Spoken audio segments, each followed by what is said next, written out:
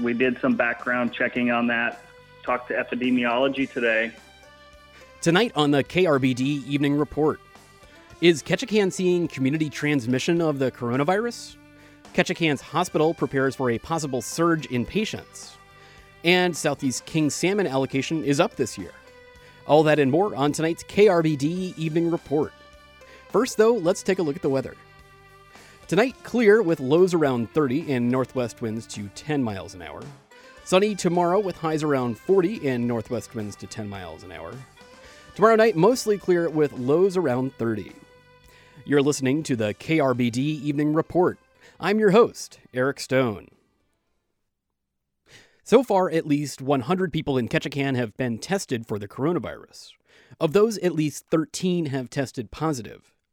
Most of the cases are thought to stem from one or two people who brought the virus back from a trip. But has anyone tested positive without a clear sense of where they caught it? After someone tests positive for coronavirus, state health officials classify them in one of three ways. First, there's travel-related. That's when they believe they caught it while out of town. Pretty self-explanatory. If someone catches it from someone else who's tested positive, who they work with or live with, that's called close contact. But if someone hasn't recently traveled out of state or been in close contact with someone known to have the virus, and thus officials can't pinpoint the source of the infection, the state calls it a non-travel case. The Centers for Disease Control call it community transmission or community spread. Why is that important? Because it means there are unknown contagious people infecting others within the town, and that makes it a lot harder to curb the virus's spread. Last Thursday, Alaska's state epidemiologist said in a release that state health officials had, quote, convincing evidence of community transmission, end quote, in Ketchikan, Anchorage, and Fairbanks. But officials here in Ketchikan disagreed. According to their tracking, everyone who'd been diagnosed with COVID-19 in Ketchikan had either recently traveled out of state or been in contact with someone who had. So who's right? Well, it comes down to a single case. And so we did some background checking on that, talked to epidemiology today. That's Abner Hogue. He's in charge of Ketchikan's response to the COVID-19 pandemic. The difference in the reporting has to do with the way that their contact investigation and follow-up goes. Here's what happened. One person who tested positive, let's call them Alex, was in direct contact with another confirmed case. Let's call that person Barbara. Alex and Barbara worked in the same building and frequently saw each other. So, initially, they attributed this case to a close contact. But during state public health officials' follow-up investigation, they discovered that Alex couldn't have caught it from coworker Barbara. The dates didn't match up. So it may appear that he is part of the cluster, but the timing of onset means that he isn't. So where did Alex catch the coronavirus?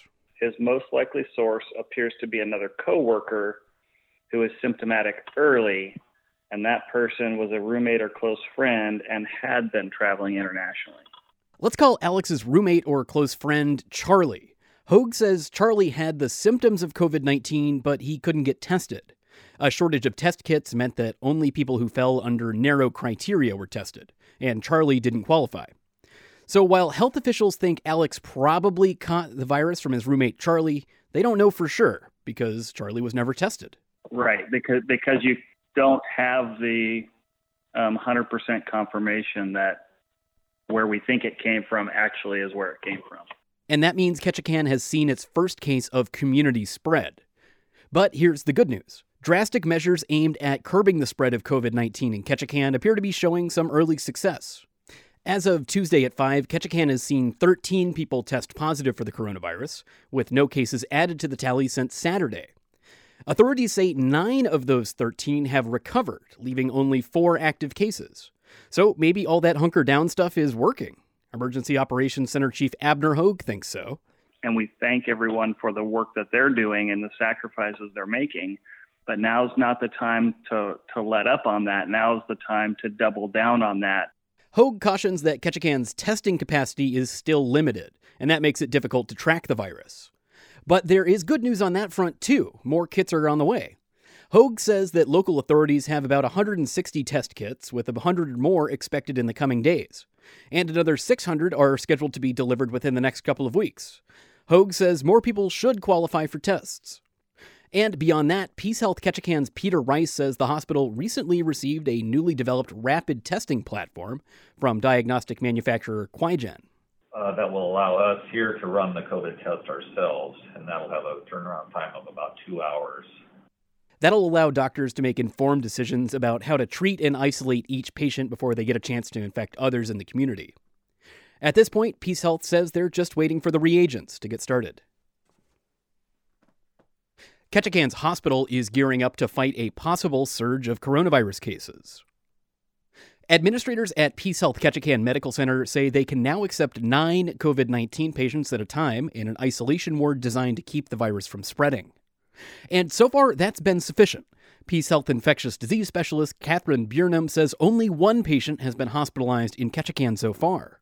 So I think right now we are doing great with the capacity that we have, but we have the capacity also to expand quite a bit as we need to. But she says the hospital could raise the number of COVID-19 beds from 9 to 25 fairly quickly.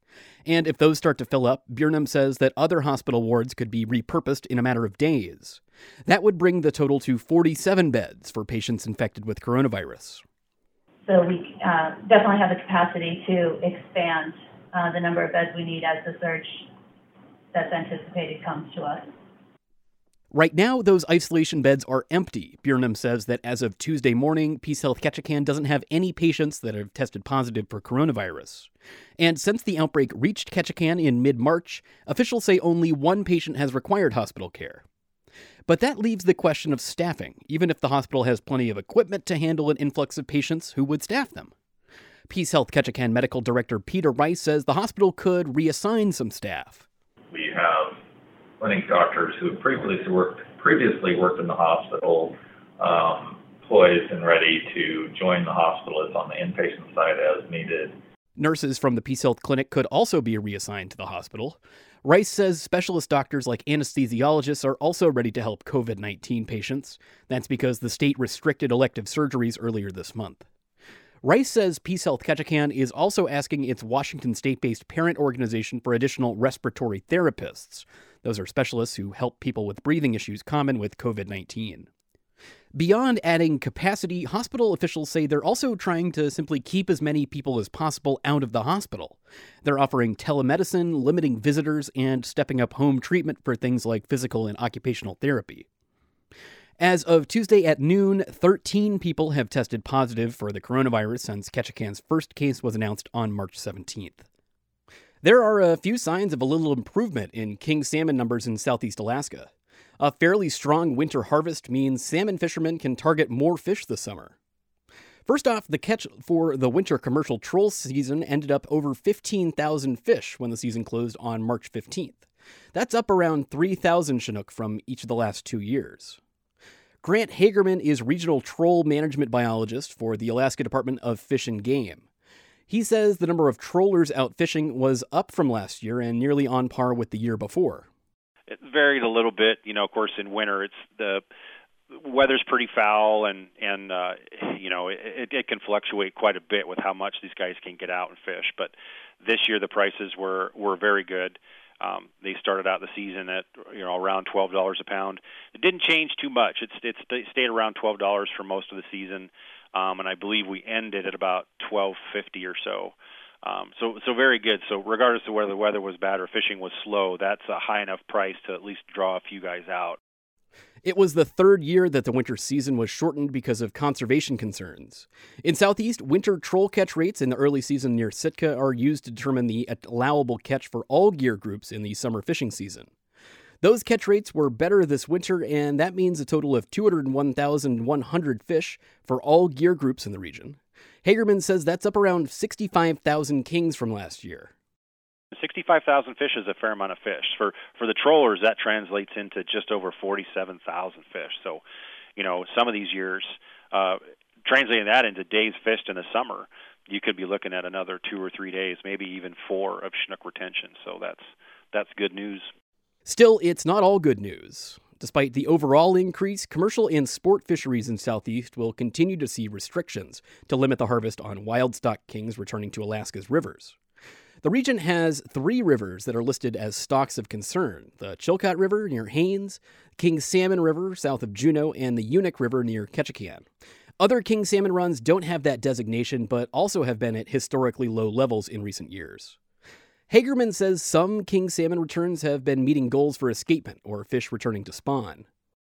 And compared to 2018, just overall in general, the escapements for some of the other systems that we monitor, we do have 11 systems that we monitor, and I believe 4 of the 11 had met goal in 2018, whereas 7 of the 11 met goal in 2019. So there were some improvements, but specifically for those stocks of concern, 2 of those 3 did meet goal. And for the Unic, I believe that was several consecutive years, 2018 and 2019, and so that's definitely been an improvement there. Biologists believe restrictions on seasons and area for commercial and sport fisheries are making a difference for returns to Southeast Alaska. Preseason forecasts on the Stikine River near Wrangell and the Taku River near Juneau are up a little from forecasts the year before. Commercial trolling for spring kings could start up in early May in some parts of Southeast. That season targets hatchery Chinook. A summer season starts in July. Now that people are hunkered down because of COVID-19, more people are buying groceries online and picking them up curbside or having them delivered outside their local store. But for those paying with federal assistance, the options for shopping this way are inconsistent. KTOO's Elizabeth Jenkins has more. Nicole Church says grocery shopping with 2 rambunctious 5-year-old twin boys was a challenge before the coronavirus. So that's under normal circumstances. And under these circumstances, it's even more stressful. They're always touching things and putting their mouths on counters. So I decided that that's not going to happen while we're hunkering down. Running low on milk and other groceries, Church decided to use Instacart to order her groceries online and have them delivered from Juneau's Costco. But when she tried to check out, she realized she couldn't use her benefit card on Instacart's payment page. The only option to pay is using Apple Pay. On its website, Instacart says it accepts credit and debit cards, but you can't pay with federal assistance programs like SNAP or WIC. That's left Church wondering what her options are for grocery shopping safely during the pandemic. She's a single parent and says finding someone to watch her children can be difficult. I mean, we can't be left in the dust because it's challenging to put that system in place. We really need to be thought of in this time. Right now, there's not a consistent framework for people paying for online orders with federal assistance, and grocery stores are individually responsible for figuring it out. Other big box stores in Juneau, like Fred Meyer, can't accept online orders purchased with federal assistance either. The only thing that I can think of is maybe that their website isn't set up to process those kind of payments. Vanessa Cropley is a manager at Foodland IGA. Foodland doesn't even have an online ordering system. Cropley and her husband are fulfilling orders for curbside pickup the old school way. They're communicating with customers directly, checking emails, and having conversations over the phone. They're basically being personal shoppers for their customers. So far, they haven't done the shopping for anyone paying with federal assistance programs yet, but they welcome it. We're all going to figure this out together. There's no way that we can't figure this out without one another. The Super Bear IGA store in Juneau can take online payments with SNAP, but not WIC, so customers using SNAP benefits can use curbside pickup there. As for Church, she says a friend recently picked up her groceries, but she hopes a wider array of stores implement a way for people on federal assistance to get their shopping done while practicing social distancing. Reporting in Juneau, I'm Elizabeth Jenkins.